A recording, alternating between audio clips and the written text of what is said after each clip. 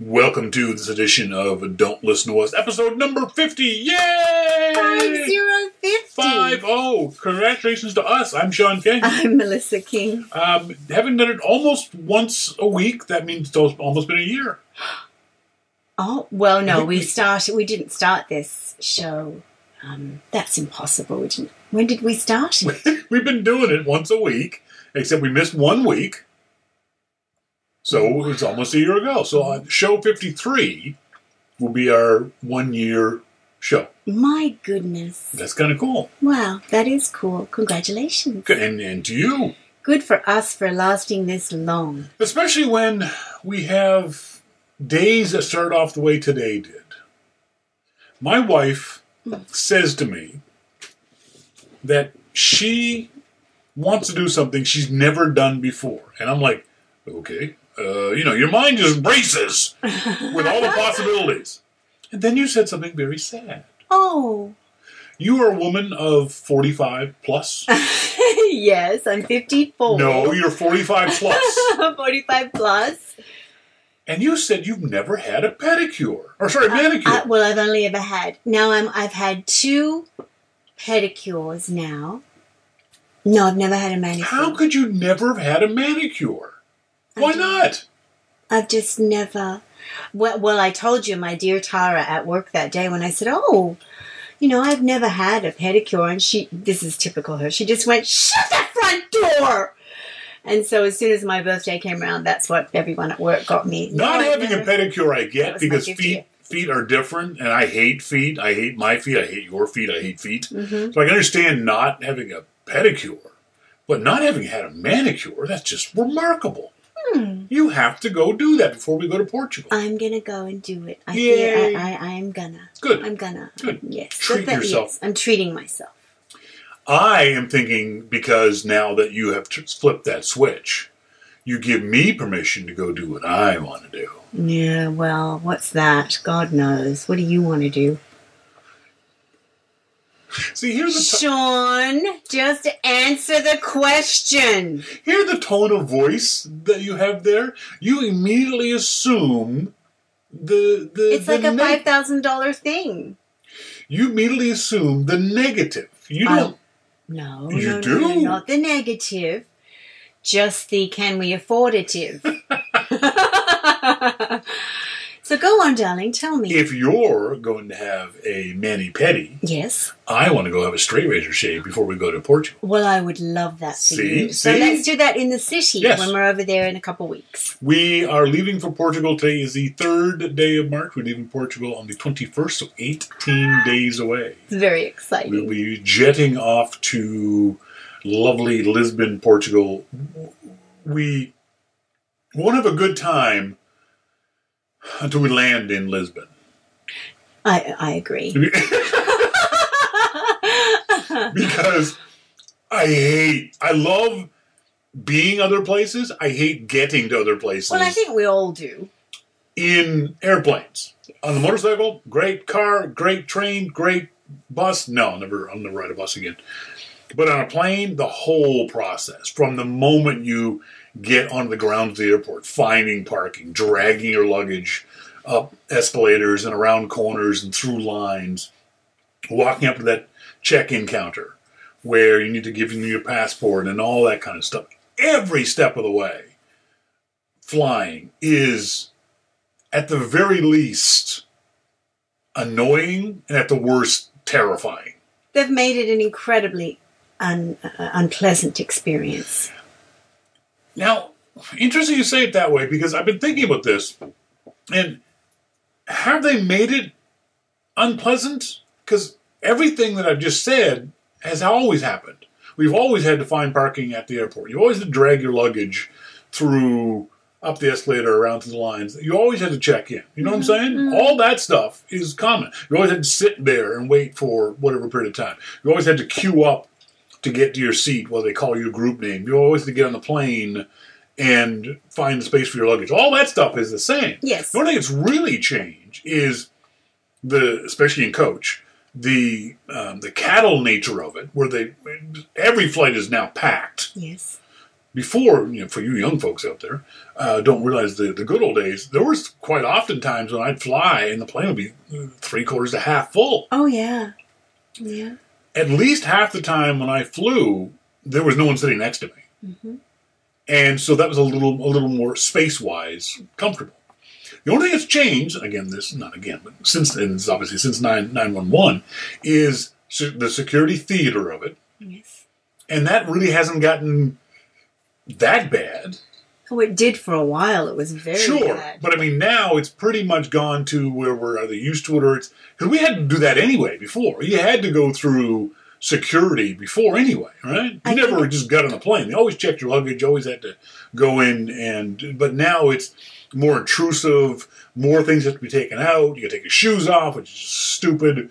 Some of us get pulled off to the sides. You get physical pat-downs and that kind of stuff. So, yes, that aspect of it. Yes, I think we've been, like you say, frogs in the water. Yes. Yes. And then the cost of it, and especially the airlines have taken the opportunity, and I don't mean to say it the way it sounded, the opportunity of 9/11 to nickel and dime us to it's all the freaking upcharges. death. Exactly.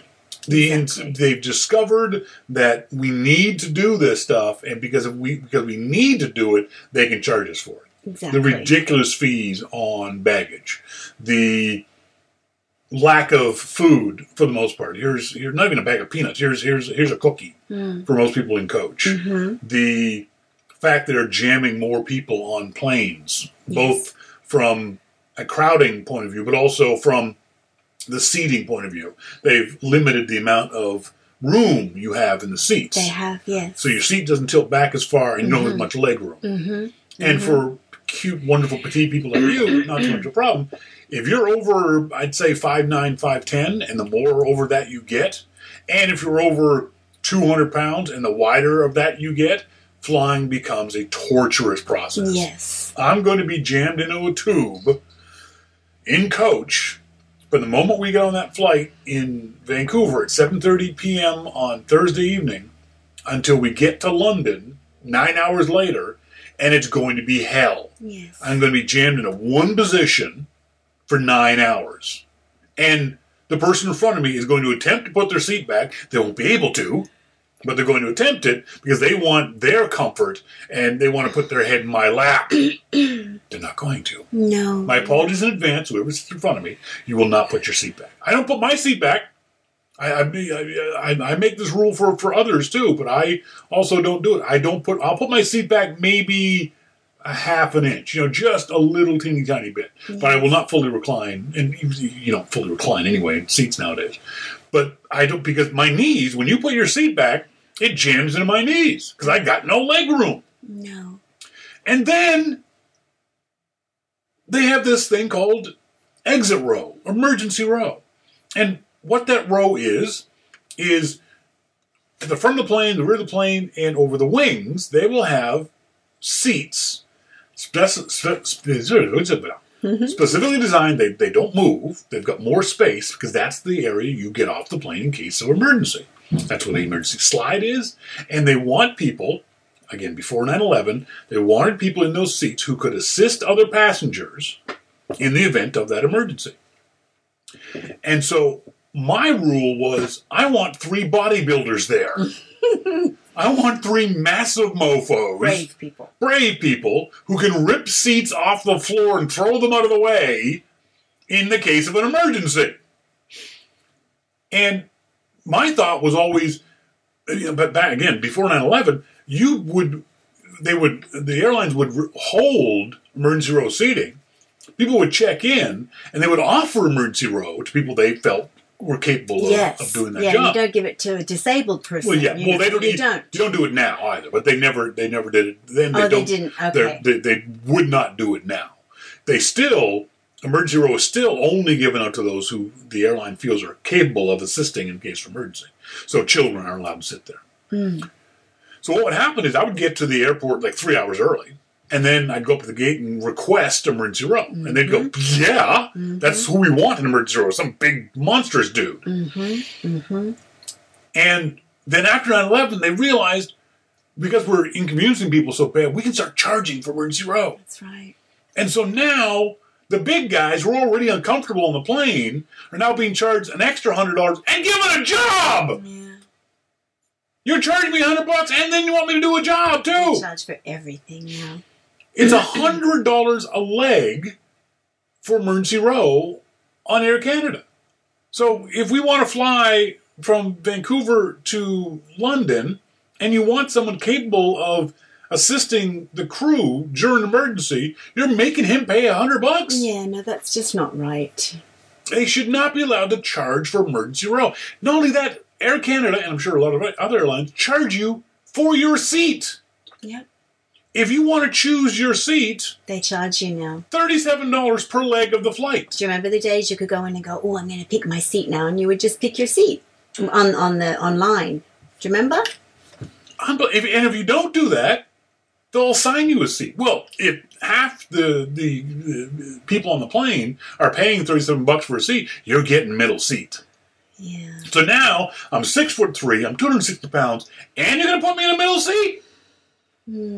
Just because I won't pay your gangster prices? It's so offensive. It is. It's utterly utter. And then airlines bitch and complain that there's no customer loyalty. Well, fuck you guys. Yeah, I agree. Yeah. You make it more pleasant for us, then we'll stay on that airline. If I find that one airline treats me well, like Cathay Pacific, I love Cathay Pacific. I've flown them twice, once to Japan, once to Australia. And those are long, long flights. You want to be comfortable and want to have nice people on board that plane. Yes. And Cathay Pacific was that way. Air Canada is freaking awful. I have flown several times. Air Canada then swapped to Qantas, or Air Canada swapped to Air New Zealand, any other airline.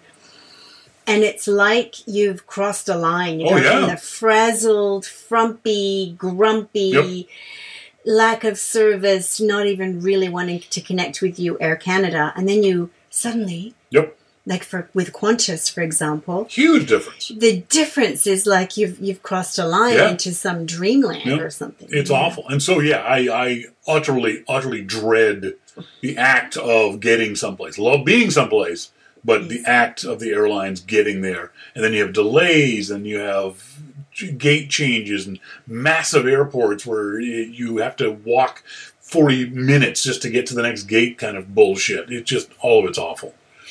But once we get there, oh man, it's going to be so nice. It's going to be lovely. It is going to be fantastic. Pretty exciting. And then, we'll get into Lisbon around 4:20 in the afternoon, and we plan on just basically doing a reconnoiter of the area around our hotel. If you're interested, we're staying at the Hotel Borja Chiado. Yes, it sounds very It does. Looks very shishi-poo-poo, too. And there's the other thing, too, is another stress level. Is, because I'm not a travel agent, I've never been to Lisbon before, we're organizing this thing. There's going to be 7 people going to this hotel. If this hotel sucks, that's going to be my fault, because I chose this hotel.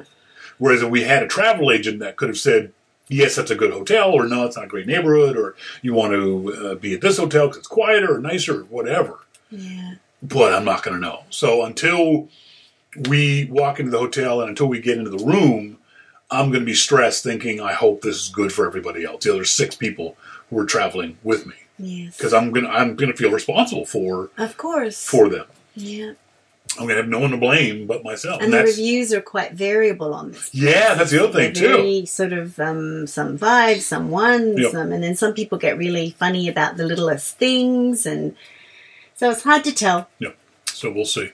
So we'll reconnoiter the hotel, and then we're getting up first thing on Saturday morning, renting a Mini Cooper, and driving off all over the place. We're going to go to Casais, I think that's how you said, Capita de Roca. We're going to Nazaré, the beautiful beach on Nazaré and the waves. Yes. We're going to Boca de Inferno, Hell's Mouth, which looks to me like cliffs on the ocean. Probably waves and crashing, and there's sort of like arches in the rocks. And I don't know if anyone's tried these guys before, but we use Skyscanner to check out car rentals, and Skyscanner said you could rent a car in Lisbon for $3. I was like, Canadian. Canadian. Yeah, as if that makes a difference. I know. $3. I was like, what? That can't be right. So I clicked through the process, and I ended up to a website called Easy Rent Cars. It looks like a UK company. HK. It's Chinese company? What's that? Hong Kong? Hong Kong. Easy Rent Cars. And they actually do have cars you can rent for like three. Now it's a Ford Punto. It's a Fiat Fiesta. It's a little tiny itty bitty car. You know, a Yaris. Things that I can bear. I weigh more than the car does. But for $3, it seemed legit. Yeah, but we didn't end up doing that, did we? Because it was so scary. We were a bit scared. I was like, oh, I don't know. I don't trust it. Because for me, a car rental should be $30 a day.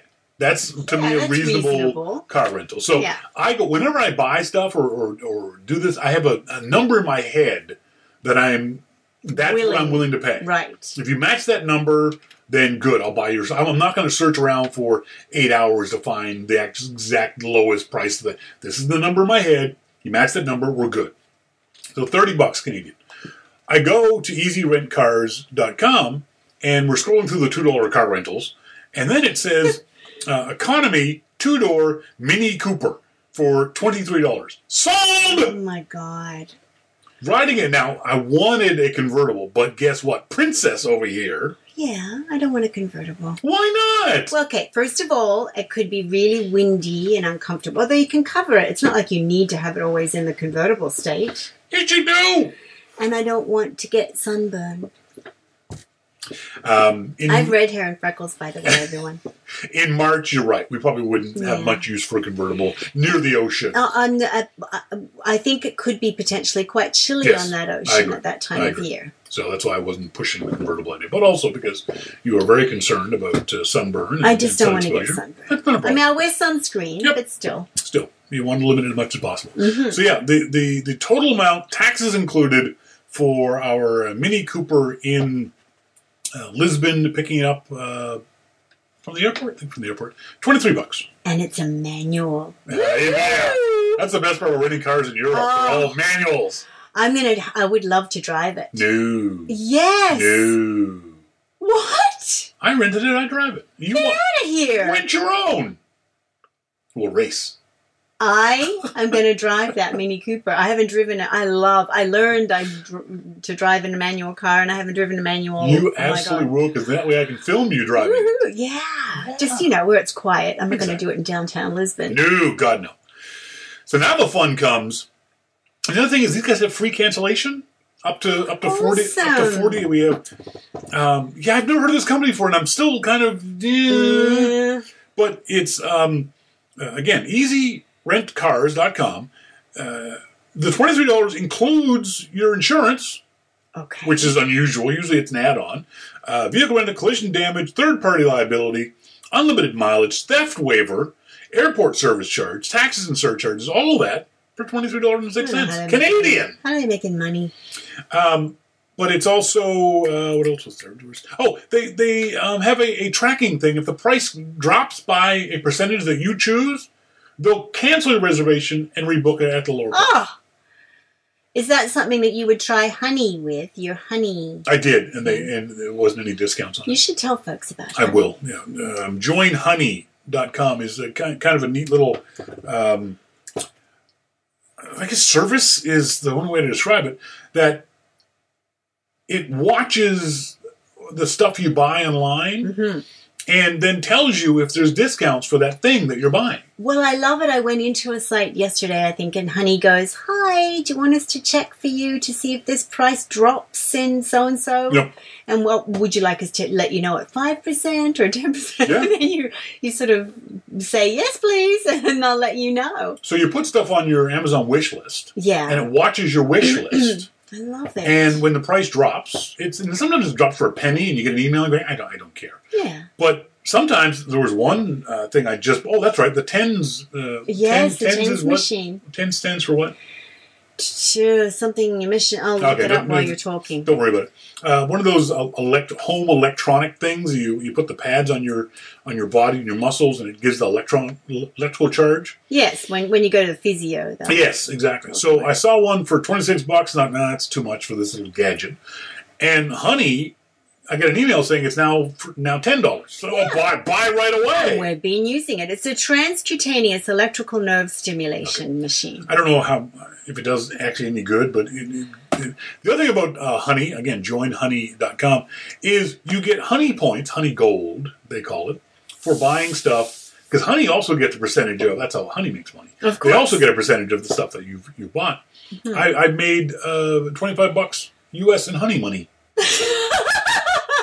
It's just so cute. Works for me. And there's just this delightful rush that you get when Sean, first time I ever saw it was less than a week ago, and he went in, he said, let's see if Honey will give us a discount. And I said, oh, what's that? And we got so much money. I think it was off my dress or something that we got. I just was like, oh my gosh, that's great. We Revolve. Revolve.com is the website. We saw this beautiful dress for Melissa. And when we put it in the cart and went to check out, the Honey app popped up and said, do you want us to try these coupons? And we're thinking, okay, fine. So it had 25, 30 coupons. Now, a lot of the times you can go to a website and it'll say there's a coupon code. Then you go to Google and do coupon code for blah, blah, blah, and you get a whole bunch of scam websites. So I've stopped doing that. Oh. But Honey will run those codes for you in the background. Right. Yeah. And so Honey went through 20 different codes, and it popped up and said, we found a code to save 10% off.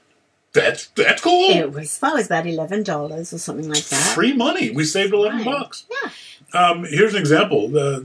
I've been wanting, because I'm the cook of the family, I've been wanting an olive oil mister.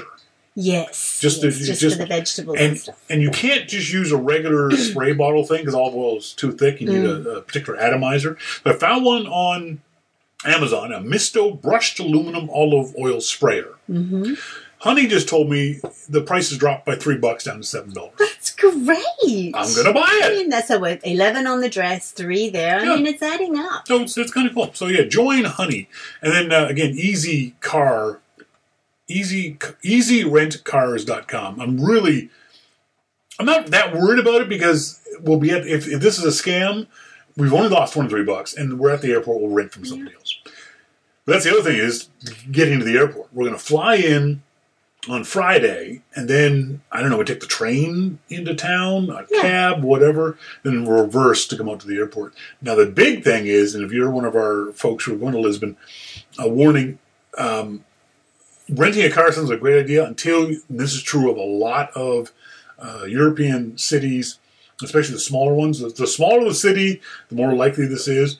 Parking is a giant pain in the ass and very expensive. Yes. Anywhere from overnight €30, that's about $45. Mm-hmm. You got to watch out for that. You think, oh, I'll rent a car and then we'll have it. But if you're renting a car for $23 a day, but it costs you €30 a night to park it, that's not worth it. It's not worth it, yes. So be careful of that. And then the other issue is these old European cities have very narrow streets, very windy streets, very cobblestoned and rough streets, and with very, very, very little parking. Yeah. So you have to be very careful with that. Make sure you know what you're doing, where you're going, and you're very comfortable doing that. Otherwise, hire a tour guide.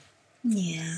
That's what we're going to do. We're going to go to Sintra. It's about being free and easy. Yeah. We're going to go to Sintra on the Wednesday, and rather than rent a vehicle to get there, we're going to take the train, because it'll be kind of fun. Mm-hmm. Take the train to Sintra, and our tour guide will meet us in Sintra. And then, in their vehicle, drive us around the village of Sintra, seeing the monuments and seeing the castles. Yes. And then dropping us back off the train station, and we head back to town. So, yes. 18 days. We're so very, very, very, very excited about that. Sometimes there's a lot of negativity in the world, and I try to find some positivity in the negativity stuff. So we hear quite often about various people, organizations, things. This is so prevalent nowadays. Getting caught with drugs, doing drugs. And athletes get, unfortunately, caught a lot. And in a lot of ways, it has really tainted my love of sports in general. I used to love watching the Olympics. I would watch everything of the Olympics. But now, because there have been so many drug scandals over the years, I've really lost a lot of interest in the vast majority. I mean, I'd watch shot putting You know, I'd Oh, watch. me too. Oh, javelin, love javelin. Oh, I love the field sports. Love the field sports, but I've really lost a lot of interest in that kind of athlete because of Love the high jumps. because of drug testing, that kind of stuff. Yeah. Unfortunately, here's another sport that I've lost interest in because of it. The WBF says the world number one player has been suspended after failing a drug test. The Federation said on its website Friday that Geir Helgemo, who is Norwegian, represents Monaco in an event, tested positive for synthetic testosterone and female fertility drugs, clomiphene, at an event in Orlando, Florida last September. I don't understand. The sport, the WBF, is the World Bridge Federation.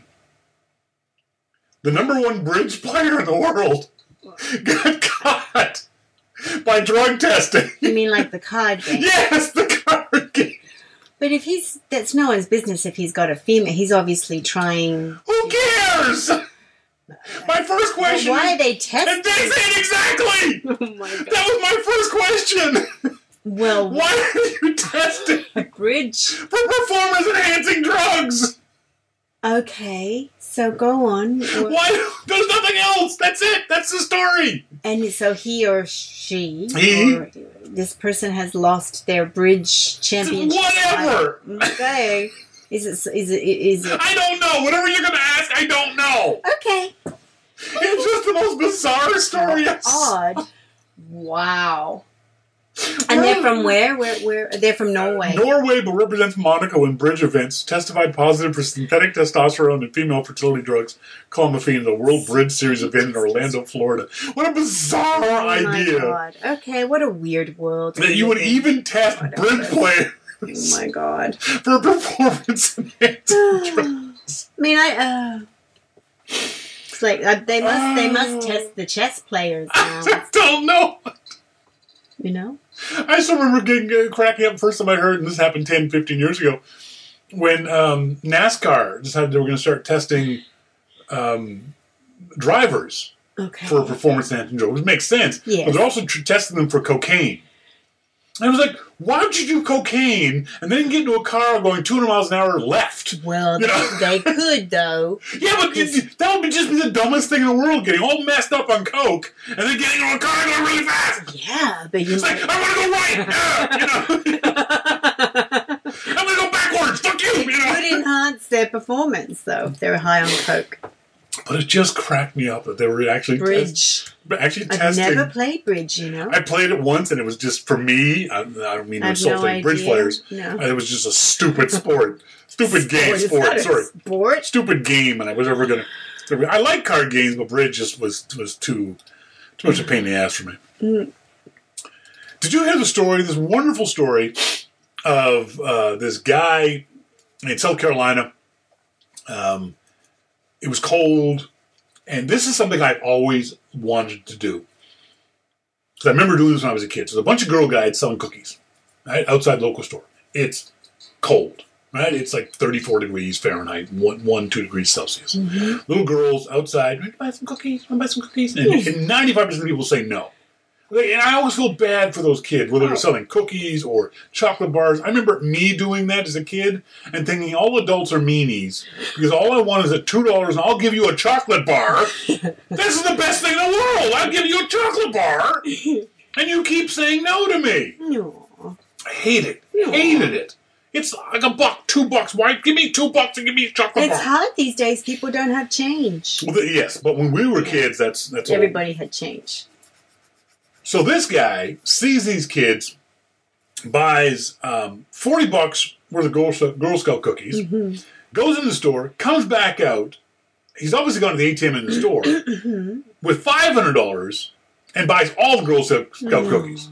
Now, girls, get inside. It's cold out here. Why don't they let them do it from inside anyways? Oh, because usually corporate people. Oh my people God! Don't believe in girls inside. People don't believe in girl guides and all. This is all kinds of stupid shit. Right. So this is a big story. This is one of those wonderful feel-good stories that everybody loves. That pops up every now and then. You know, it's the guy who goes into Walmart at Christmas time and buys all the layaway. Yeah. What was it? Layaway you call it? Layaway stuff. So it's the same sort of story. Yeah. For some reason, though, this story struck me as a little Strange. I don't know why. So I didn't tweet about it. I didn't report about it. I didn't say anything about it. Yes. And it turns out there was something strange about it. The guy's name is Detrick Lee McGowan. He appeared in federal court because the DEA arrested him on drug charges. Oh, it was drug money? But that doesn't mean he's not being kind. No. Mystery man gained viral notoriety, arrested on drug charges at his home. He was being followed by the police. McGowan used his story of buying $540 of Girl Scout cookies to falsely shine a spotlight on himself under the pretense of being a pillar of the community. Special agent in charge of the DEA's Atlanta field office. His criminal conduct provided no positive benefit to the Greenville community. So for the lawyer to go, look, this guy buys Girl Guide cookies and lets the girls in out of the cold. They're trying to make him look like a good guy. Just kind of cracked me up that this guy got busted for. At least the Girl Guides benefited from it. Girl Guide benefited from it. Our Australian correspondent Scott Thrift down there in Sydney, Australia. Official Australian correspondent. So the conversation was sleeping with the partner from last week got me thinking. Over the years, I found it almost impossible to sleep with someone else in my bed. Usually it's because I'm so simply too big, being 6'5". Even when I was there. Also, I have a particular way of sleeping. It means I take up the whole bed, no matter what size it is. Recently, though, Mr. Wonderful clued me into the fact that I have sleep apnea. After a test, we discovered that I stopped breathing up to 70 times an hour. And have a very disturbed sleep when what he calls riding the bike. Because my legs never stop moving. So this means we have separate beds so we can get to sleep before it goes to work. I've had many friends who find it preferable to not share a bed except for special time. A good night's sleep is hard enough to find without some great lump snoring like a buzzsaw next to you. This is true. I don't disagree with him on that. And your snoring isn't that bad. Not snore. You snore. You have this wonderful little snuffle. Every now and again, not all a the snore. time. I've been having lots of nightmares. Mr. King's been waking up from me having nightmares. I don't wake up from you snoring, or I rarely wake up from you getting up to go to the bathroom, or just because you're stressed, whatever it is. But because of your nightmares, these particular ones, you made some very distressing noises that you were in distress. Now, obviously, that's going to wake me up. I can sleep through thunderstorms. I can sleep through. I'm a city kid, so I sleep through police sirens and fire alarms, ambulance, all that kind of stuff. Yes. But it's because the person who you care about, you love, makes a particular noise. True. That is distress. The noise you make getting up, I'm going to sleep through. Yes. I know it's not a bad thing. But that distressful noise, definitely woke me up. And interestingly enough, it woke me up in such a way, I always find this really interesting. I was obviously asleep when you made the noise. And then I woke up, and what happens is your mind moves that sleep memory into your waking memory. Yes, it does. Because it happened when you were asleep. Yeah. But when you wake up, I hear the noise. Yeah. You think you woke up just before the noise happened, but you didn't. Yeah. Your mind just moves that noise to your waking state, which I think that's an interesting way of looking. It really is. It's like dreaming. Your dreams aren't real until you wake up. Because when you're in the dream, it's dreaming. You're not conscious of it. You're asleep. When you wake up, you now remember the dream. Yes. Which is kind of your remembering mind. it differently, though, sometimes. Possibly, yes. Scott also sent me a visual aid to help you plan your next trip to Australia. This is really interesting. It looks like in the southern, correct me if I'm wrong, southeastern part of Australia, it's nothing but big hungry sharks. In the southwestern, it's baby-eating dingoes and huge rats. In the northeast, it's deadly spiders in the dunny. What's the dunny? Toilet. Deadly spiders in the toilet. Dame Edna clones in the north. Oh, Dame Edna Everidge. Killer crocs. They're in the south are kangaroos and stingrays, like the one that got Steve Irwin. It's a dangerous freaking country. There's no way around it. It's a dangerous country. Thank you very much for the email, Scott. I appreciate that. Scott. I saw this was kind of interesting. For some people, seniors, it would be cheaper to live in a Holiday Inn than it would be a nursing home. the Holiday Inn charges less than what a nursing home does. But does the nursing home provide food and everything? Even with food. Because remember, Holiday Inn will give you breakfast. Wow.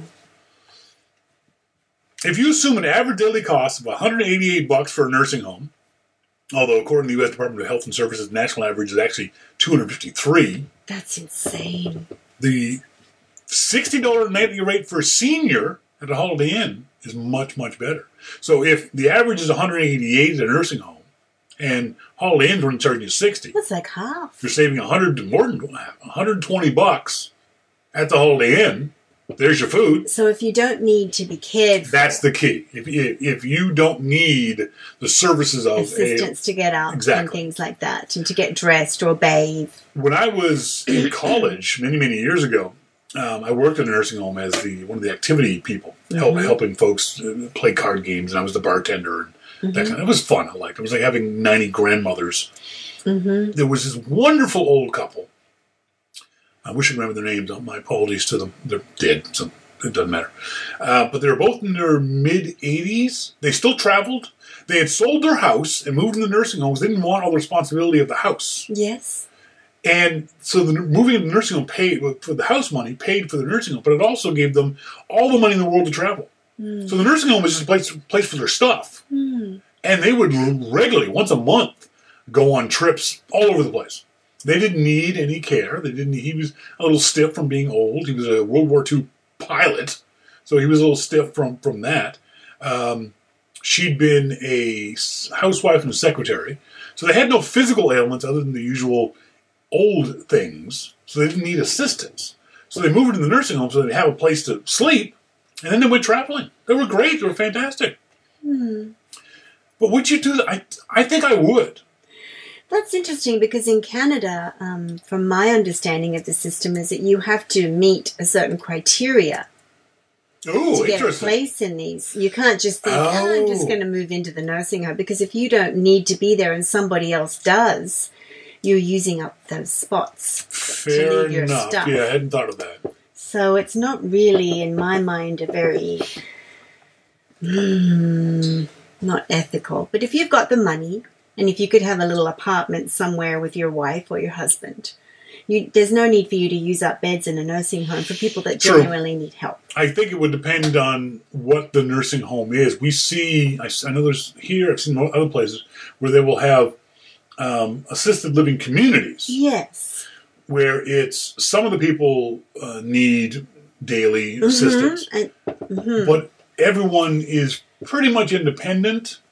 But they just want to all live in the same apartment building kind of thing. Okay, so it's like a little retirement village. Yeah, so that's different. As opposed to medical care. Yes. You wouldn't be allowed in Canada to just use a bed because you go, I'm just going to go to a nursing home, because the government supports those. I know when I was working for Save-On as a food delivery guy, we would often deliver food to these folks. And most of them weren't infirm. They could go get their own groceries, but they didn't want to carry the heavy stuff. Yeah. It's a whole lot easier for them to get dog food and that kind of big stuff delivered. Yeah. Okay. Watermelons. I always hate when watermelons went on sale. I was like, oh, fuck. Everyone's buying Everyone bought watermelons. Oh, that's interesting. So you have these things, 15, 20 pound watermelons. Oh, my gosh. You have to hump up all these stairs kind of thing. I hate it. You'd walk into the store, and because they had the big giant, pallets of watermelons. You'd walk in and go, oh, crap. Oh, no, watermelons on sale. I've advocated for this for many, many years, and I wish we would do it in North America and in Canada and around the world. Under proposed law, by 2020, most adults in Britain will be considered potential organ donors unless they register the wish to the contrary. You have to opt out as opposed to opting in. And we've got to do this. Everyone opt in to being an organ donor. As long as you don't have any moral or religious restrictions or concerns about it, opt in. Because less than 1% of people are organ donors. And yet we have people on lists of kidney donors, kidney recipients, and liver, and all kinds of things. If you, God forbid, knock on wood, get into a car accident, you've got in theory, your eyes, your heart, your liver, your kidneys, 2 of them, all kinds of things that can be, and we shouldn't use the word harvested. That's an awful way of doing it, but donated. You can save the life of 5 other people. You can save the sight of one other person. But how do they know you're not diseased or that you're not? They test the organs. They don't just grab them and slap them into you. There's a test that goes ahead of time to make sure that you're not an alcoholic or exactly. drug addict. Or at least get the pool larger to choose from, because it's so important. It makes such a huge difference to so many people. And you ain't use them no more. No. If you're going to heaven, they'll give you a new one. I promise. You don't need them where you're going. You don't need them where you're going. Yeah. But yeah, it's a shame we have to do it this way, but I have no problem with the government saying, okay, everyone's opted in. Unless you say, no, I don't want Unless you check that box. And I have no problem people who say no. There are religions that prevent this. If you have a moral obligation, moral objection, I have no problem with that. But the vast majority of us don't. We just don't think of it when we check that box. Please check the box and support any government official who wants to make this kind of stuff mandatory. Yes. My kids are unvaccinated. What essential oils can I use to prevent them from catching measles? There isn't any, darling. I don't understand why this whole thing is raising its ugly head so dramatically again. I don't understand how people could be so... I guess if you're not vaccinated, you shouldn't. You're already this stupid. But what makes you think that an essential oil would vaccinate your children? I'm not sure. I believe now it's going to be mandatory. In some places. In some... That's the problem, though. It's only some places. Well, I think now, I know in BC, I think it is, you won't be able to send your child to school. No. The response is quite funny from Ben Wagner, who's a parent. Don't use essential oils. Use large amounts of fermented Swedish herring smeared liberally all over their body, several cans each day. That should keep all other human beings far enough away from them they not like to catch measles. Yeah. Why would you think that essential oils would... It's just bizarre. Another one of those things that people just... How can you be so stupid to think this? As an employer, why shouldn't I be able to hire teens for free? What else are they going to do during the summer months? Me hiring them for free, maybe me receiving a stipend from the government for doing so, means I'm keeping teens off the street, keeps the crime rate down, and prevents drug addiction in the future. These kids are also getting experience. I'm educating them out of my own pocket. Yes, I was fined today for not paying my staff a wage, and I'm pissed. Ooh. Could you be a bigger asshole? Whoa. What the hell makes you think that a teenager's work is worth nothing? And what makes you think that they're potentially a criminal or potentially a drug user? Just because they don't have a job. Because they're teenagers? Yeah, exactly. Yeah, see, this is where I understand why teenagers get very anti-adult, anti-establishment. It's like, don't assume I'm something just because I'm a teenager. It's just appallingly stupid Yeah. that your brain works this way, that you think a teenager... I'm doing them a favor. Yeah, exactly. They're working for me. They're providing their labor to me so I can make money, so I can sell things and build things, and then sell to other people. And I make money, but I'm not going to give it to the person who actually does the work. Oh, no, they should be paid. It goes along the lines of that thing we were talking about before on Your Mac Life, the idea of Apple using the photos for the Shot on iPhone campaign, and not even slightly at the beginning considering that we're going to pay for those photos in some even minor way. I find that part of Apple's arrogance so arrogant to not even think it. And then at the end of it, after all their kerfuffle, Apple's saying, "We value artists." No, you don't. No. If you did, we wouldn't be in this tempest in the teapot. I know we weren't going about, but they were assuming that people would do it because it was just being a part of an Apple experience. Exactly. They should be happy to work for exposure. Apple. I'm a single mother of an adopted baby, and I'm opting to formula feed since I can't lactate. I'm a working mom as well and found a home daycare provider who seemed amazing. She has 2 kids of her own, one a little older than my daughter, and has run this home daycare for 5 years. The only bump in the road was on the first day when I pulled up the formula in bottles, and she wrinkled her nose and said, "You feed her that slop?" I ignored the barb. I'm used to it. Gave a quick rundown, went on my way. 2 months later, I got off work early and decided to pick my daughter up early. Started the sign-up process, and as I was doing so, The daycare assistant walked by and saw me. She tried to engage me in conversation, but I wanted to get my daughter, so I brushed by her. When I got to the area of the house where my daughter was, I about fell over. The daycare provider was nursing my baby. Oh. I marched over, took the baby from her arms, and asked if she was crazy. The provider said that she was saving my baby from chemicals, and I was trying to force into her body. I should thank her for doing it all these months. I didn't say anything. I just grabbed the diaper bag and got the hell out of there. But now I'm not sure what to do. Obviously, I'm not sending my daughter back there. But should I report her to the umbrella company she's under for home daycare? Or should I make a huge blast on social media? My sister says I should send out text to the parents that have kids there so they can do their own check-ins. But that is too much, I think. Your thoughts?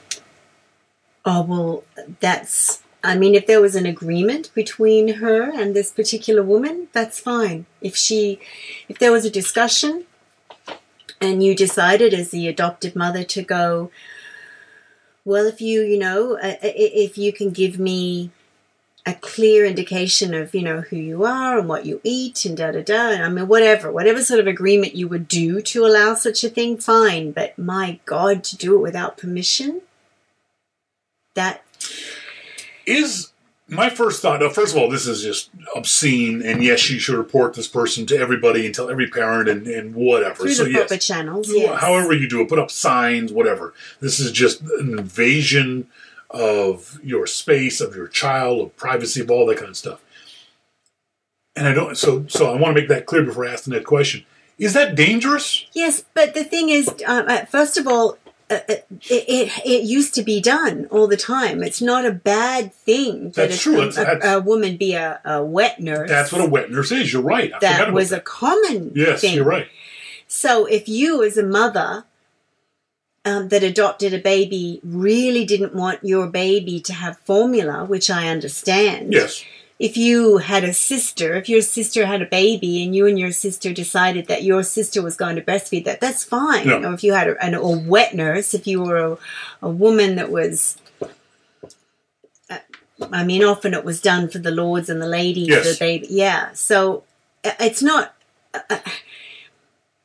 dangerous in that sense, but I would, because there's also a deep connection that happens with a baby when you do that. So you've got this woman breastfeeding your baby. Something you can't do. Something you can't do that you actually, I tell a lie though. There are ways to do it where if you can't, there's things that you can hook up to your breast as if you are breastfeeding your baby so that you can have that beautiful deep skin to skin connection while they're eating. Yeah. You never do such a thing without asking the mother or having that. That is just. And yes, I understand that some people will think that the baby formula is a bad thing, and that's a whole separate discussion. But even if you disagree with it, that doesn't mean you could take it on yourself to breastfeed this woman's child. That's like, that's like giving a child formula if you were breastfeeding your baby and then getting to a daycare and going, what are you doing? You're giving my baby formula and you didn't ask me? Yeah, we couldn't be bothered to get your breast milk out, so we gave him formula. Or we spilled it, but we didn't connect with you and let you know because you would rush over and breastfeed your baby otherwise. So this is a terrible thing. Definitely so presumptuous. Yeah, it really is. Shit. My wife died 7 years ago. 2 weeks ago, I was reading a travel diary that she kept. Oh, dude, see, there's your first mistake. All right? Your wife died 7 years ago. You should have gotten rid of the travel diary. Travel diary, yes. Okay. Reading a travel diary that she kept while in Europe on business. My wife and I were not married at that time, but had been a couple for 12 years. So this obviously is from at least 8 years ago, shall we say. At least. Okay. Probably further. My wife was staying in a converted castle for a seminar with the managers. I read in her journal that one day she had lunch and dinner with a man named Jerry. I was destroyed. I brought this up to a few friends and relatives, and most women said the same thing. So just lunch and dinner. Just lunch and dinner, dude. I am angry that she accepted the invitation at all. I know I don't have any way to get the truth, and I also have no recourse. I talked to an old girlfriend of hers who said my wife was a one-man woman. Sure, I'm thinking maybe one man at a time. Am I being too critical? Oh, God. Come on. Get me. Oh. Oh, dear. Well, if he wants to torture himself for the rest of his life because his wife ate with another man called Jerry, then power to him. He'll be miserable. He is intentionally making himself miserable in any number of ways. The first thing was, you saw your wife's diary, you throw that shit away. You do not open that book. It would be difficult not to, but I understand. Me. Yeah. Your journal is right next to your bedside table, and I have never touched it. No, I know you haven't. That thing is radioactive to me. There's no way I'm going anywhere near it. Oh, I wouldn't care if you did. No, but just for me. But I'm just saying, there's nothing in there to be... But it doesn't matter. Yeah. I would never read someone else's diary. No. So there's your first mistake, is reading a diary. True. You should have said, look this, and gone, oh, this is a book. Dear diary. Oh, close. Yeah. Throw it. Throw it in. Yeah. Get rid of it. Give it to your daughter if you want someone to have it. But no, you don't read it. Because God knows what kind of landmines are in that thing. You can open up a page and say, I hated my husband my entire life. Yeah. You don't want that. You don't need to know it at that point. She's at a seminar with other managers. If this is her diary, and you would have known the tone from, obviously this wasn't page 1. Right. The tone would have been that is she writing her deep, dark secrets in this travel diary? Mm. Oh, I had sex with my husband this night, or I'm thinking about him and this stuff. Mm-hmm. You don't know. But it sounds like she wrote, lunch with with Jerry. Yeah, lunch with Jerry. Oh, dinner with Jerry. And then we had dinner with Jerry. Because maybe she was business. Maybe it was business. Maybe they were sharing ideas. He has innocent. a minor, tiny, minuscule, itty-bitty little niggling doubt because it was lunch and dinner on the same day that he might think it continued on. That they spent the whole day together. The day into the evening into the night. Exactly. But she had breakfast with Jerry the next morning. If that had been the next line, then I'd say, okay. Okay, maybe she liked Jerry. Exactly. I don't know. And you know what? Maybe she did like Jerry and didn't write about breakfast because she didn't want that written down. But it's impossible. Exactly. You are making your life miserable with absolutely no facts, just suppositions and guesses, except for the fact that his sister, she said, I talked to an old girlfriend of hers who said my wife was a one-man woman. Done. There it is. Yes. But then he has to go on and say, yeah, I'm thinking maybe one man at a time. Yeah, That's terrible. You're just picking at a wound that you self-inflicted. Yeah. You stabbed yourself and now it's scabbing over and you're picking at the scab. Yeah. Got no sympathy for you, dude. Just don't. You just don't. He'll be torturing He will. Torture. And you can tell. Set yourself free. You can tell from the tone of this, nothing anyone can say to him will fix this until he fixes himself and says to himself, I love my wife. I know she loved me. I'm sorry she's gone. Done. Yeah. And throw the travel diary away. Yeah. So sad. I love the title of this next piece. How can I force my acquaintance to open up to me about her ALS diagnosis? Oh. You force? No, you don't force someone. An acquaintance? Yes. Oh, my God. You don't force Why do you want to people. know about her ALS diagnosis? A woman Is it because you have the same diagnosis? A woman I know has ALS, and I want to help. I write medical articles, so reading and explaining the research is a useful skill I have. She has told only a small number of friends that she has the condition, and I learned about it by accident. It seems silly to me to keep pretending I don't know when everyone else around her does. When I showed her a summary of a research article on ALS, she said she didn't know why I was showing it to her. As long as I know anyway, I wish I could be let in on the secret so I can be helpful. Any ideas? Oh, let it go. There you go. She's the one that has this horrible, devastating disease. No. Leave her alone.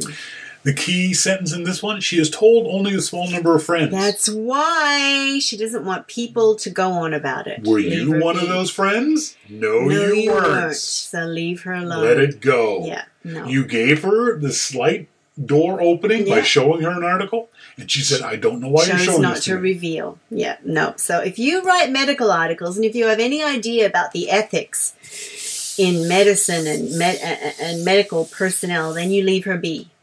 It's her decision. You can't not can't. You shouldn't try to force people to do things that they are not willing to do. Well, especially when they're tackling with something so horrible. She has made this choice. It's obvious that you're not one of her inner circle. You describe it as an acquaintance. Mm-hmm. She has told her friends and not you. Mm-hmm. Therefore, let it go. Let it go. Wow, be there for her when the diagnosis becomes obvious. Be a friend, and with your medical knowledge and whatever it is, maybe you can build a little scrapbook or webpage about things that she can, when she says to the world, "I have this," you can then present to her. Mm-hmm. I'm so sorry you have this. Here's some information maybe that you want to peruse, but you do it. It's it's not part of your issue at all. No, you back away now. She's dealing with it the way she wants to deal with it, and you have to let her deal with it the way she wants to deal with it. Exactly. You can't impose yourself on her diagnosis. Mm-hmm. We have a close friend who always blows her nose vehemently at the dinner table, at least several times while we're eating. Is this appropriate dinner behavior, or should we ask her nicely to excuse herself when she needs to clean her sinuses? We really need your advice, as other guests are also repulsed. The latter. Ask her very nicely. Please don't do that at the table, and that's it. Oh, good Lord. I'm sorry. I mean. My first response to this person in our philosophy of radical empathy, yes. My first thing is, grow a set. Don't blow your nose like that at the table. Susan! So what are you doing? It's really, go and blow your nose. I understand that you have maybe some sinus issues, but don't do it while we're eating at the table, please. Good? How has this person gotten through their life blowing their nose at the table and no one else has stopped her? Well, and what did they confer? Then it doesn't matter. She can't blow her nose at the table. I don't care if you have a sinus problem. I don't care if you have no nose. I don't care what it is. And the other thing is, stop inviting her to dinner. That's maybe not be an option. Have her seated somewhere. Look, how about we seat you here so it's easy for you to pop into the bathroom or whatever? Or at the kids' table. Or at the Or just invite her for after dinner drinks. The little kids are great. Oh, yeah, little kids. You know, kids always say something. And I absolutely would just sit there and go, whoa, what are you doing? He would, people. I really would. Are you kidding me? Don't. I'll try to make light of it, yeah, but I will make it very clear to you. You've been allowed to do that here? No, right. No, I'm here for dinner. Yeah, I'd be like, no. No. I would not let you do that in my She probably shoves her tissue up her sleeve after that and saves it for later. I love this one. This is one of those things, and we have a friend who is in a situation where they are not necessarily 100% happy in their relationship, but they are more afraid of being alone than they are miserable being with this person. You understand what I'm saying? Mm-hmm, yes. And I'm going to go out on a limb here and say that's an issue that's common among, air quote, people our age. I'd rather be with someone who has some annoyances to me. They're mostly 75% great, fun, but 25% of the time they just, oh, God, that's annoying. Rather than get rid of them completely and be alone. Because being alone is hard. It is. It's very, very hard, especially at a certain age. Mm-hmm. When you've been with people, you know how much fun you have when you're with somebody. Now, this is not true for everybody. Some people are perfectly fine being alone. Mm-hmm.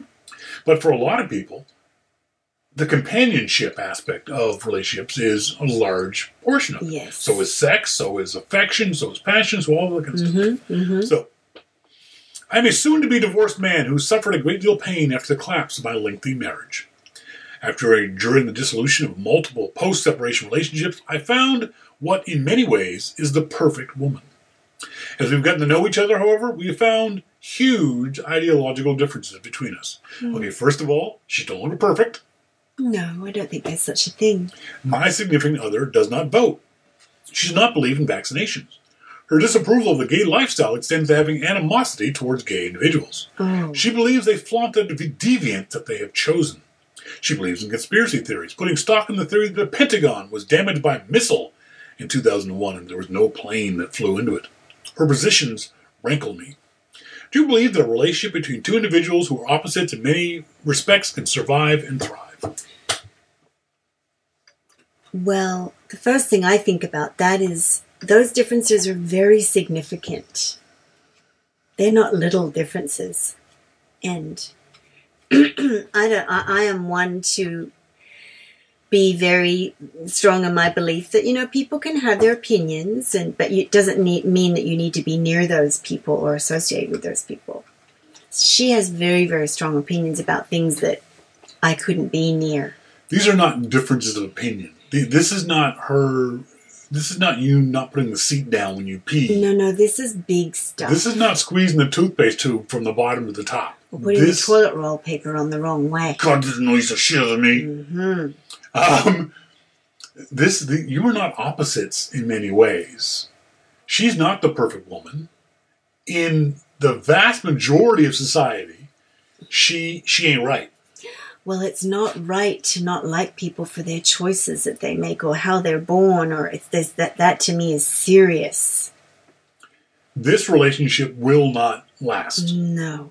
Get out now. This sounds like a guy who's had a lot of breakups, has found someone who has aspects of their personality, physicality, mentality that they like. Maybe this person is funny. Maybe she's gorgeous. Maybe she's rich. Mm-hmm. Maybe they have a wonderful sex relationship, but that eventually will not help.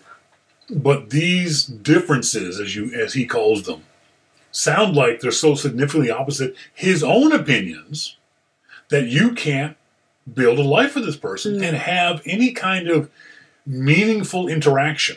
No. Because if she believes in this stuff, she's going to believe in a lot of other stuff too. I was just thinking that, yeah. This is not the only thing she doesn't believe in. Yeah.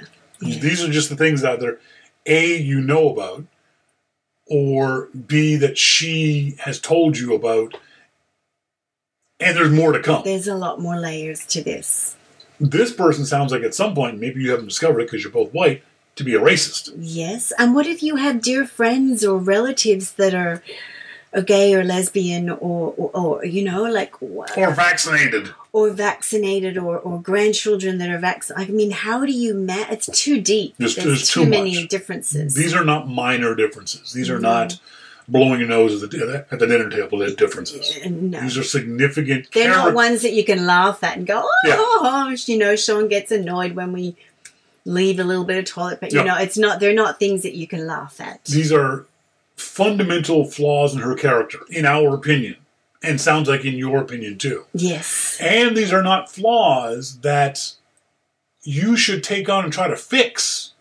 Oh no, you can't fix these. At a certain age, maybe you can. Rory, our son, our 13-year-old, if he felt this way, we could say, no, that's not true. Here are the facts, here's the differences. Mm-hmm. At some age, let's assume this person is middle-aged, let go. You can't fix people after that at that age. No. You can change some minor things. Yes, I'll put the toilet seat down. Yes, I'll squeeze the toilet paper. Toothpaste from the bottom. Yes, those kind of things. But you're a horribly messy cook, but I'll keep cleaning up after I'm teasing you about it. That's me. Such a messy cook. But disliking gays, hating gays, conspiracy theory believer, probably a racist. Yeah. Those are things that you can't fix, and you shouldn't try to fix, and you should move on. And you can't lay in bed in the morning and joke about it. No, you can't. This is an irredeemable relationship. Yes. And you got to stop trying to redeem it because it's simply not going to work. First of all, you do need to say, "Oh, she's not perfect." Yes, and there's no one who is perfect. And then you move through that and go, "Oh, she's this, she's that." Because if you hold someone up on a pedestal, they can be many things that you will accept for quite some time. Well, that's the way I feel about you. I'm a horrible racist. You are not. Folks, this is Don't Listen to Us. As always, send us emails to dltu@yml.me. The folks at Anchor want us to remind you about this. You can support this podcast with a small monthly donation to help sustain future episodes. You know what you can do? You can buy us a beer in Portugal. How do you do that? The 10th, 17th, those are our next two shows. Yes. So the 17th will be our 1-year anniversary. This is show 50, 51, 52. No! our 1 year anniversary, because we missed one, Yes. our 1 year anniversary will be show number 53. I guess 53, because 52 would be 1 year, and we've missed one. No, because we numbered them correctly. So 52 will be 52. Oh. So the 17th, so 2 weeks, we'll have our 1 year anniversary. On the 24th of March, we will be in Portugal. Mm-hmm. You can buy us a beer in Portugal. You can donate. It's very cheap beer. Dirt cheap. Yeah, it's like €2, well, $3. You can contribute 99 cents a month, $5 a month, $10 a month, using your credit card. If you want to, you can send us PayPal funds, Sean at yourmaclifeshow.com. And is it your Mac Life show you can do it, or you yeah, can do Sean. that to you? No, I haven't set up PayPal. Oh, I DLT. see. Okay. So it's my regular PayPal. Okay. My regular PayPal is Sean at yourmaclifeshow.com. But so if somebody can buy us beer in Portugal, if no one does, we will not do a show on the 17th. Sorry, on the 24th We of won't March. do a show from Portugal? Okay. We'll do a show. I think that's fair. Okay. Because otherwise, that's right, because that Sunday is our travel day. We're coming back home on that Sunday. We'll have to make an effort to do a show on that day. But we've done a show on the ferry. Yes, exactly. And I'm just saying we have to put in more work on that day. We need a beer. We need a beer. Or a couple. You can go to the website anchor.fm/DLTU and you can support this podcast. This has been Don't Listen to Us. Thank you guys very much for listening. I've been Sean King. I'm Melissa King. Don't Listen to Us. Anchor.fm/DLTU. Thanks for listening. See ya. Bye.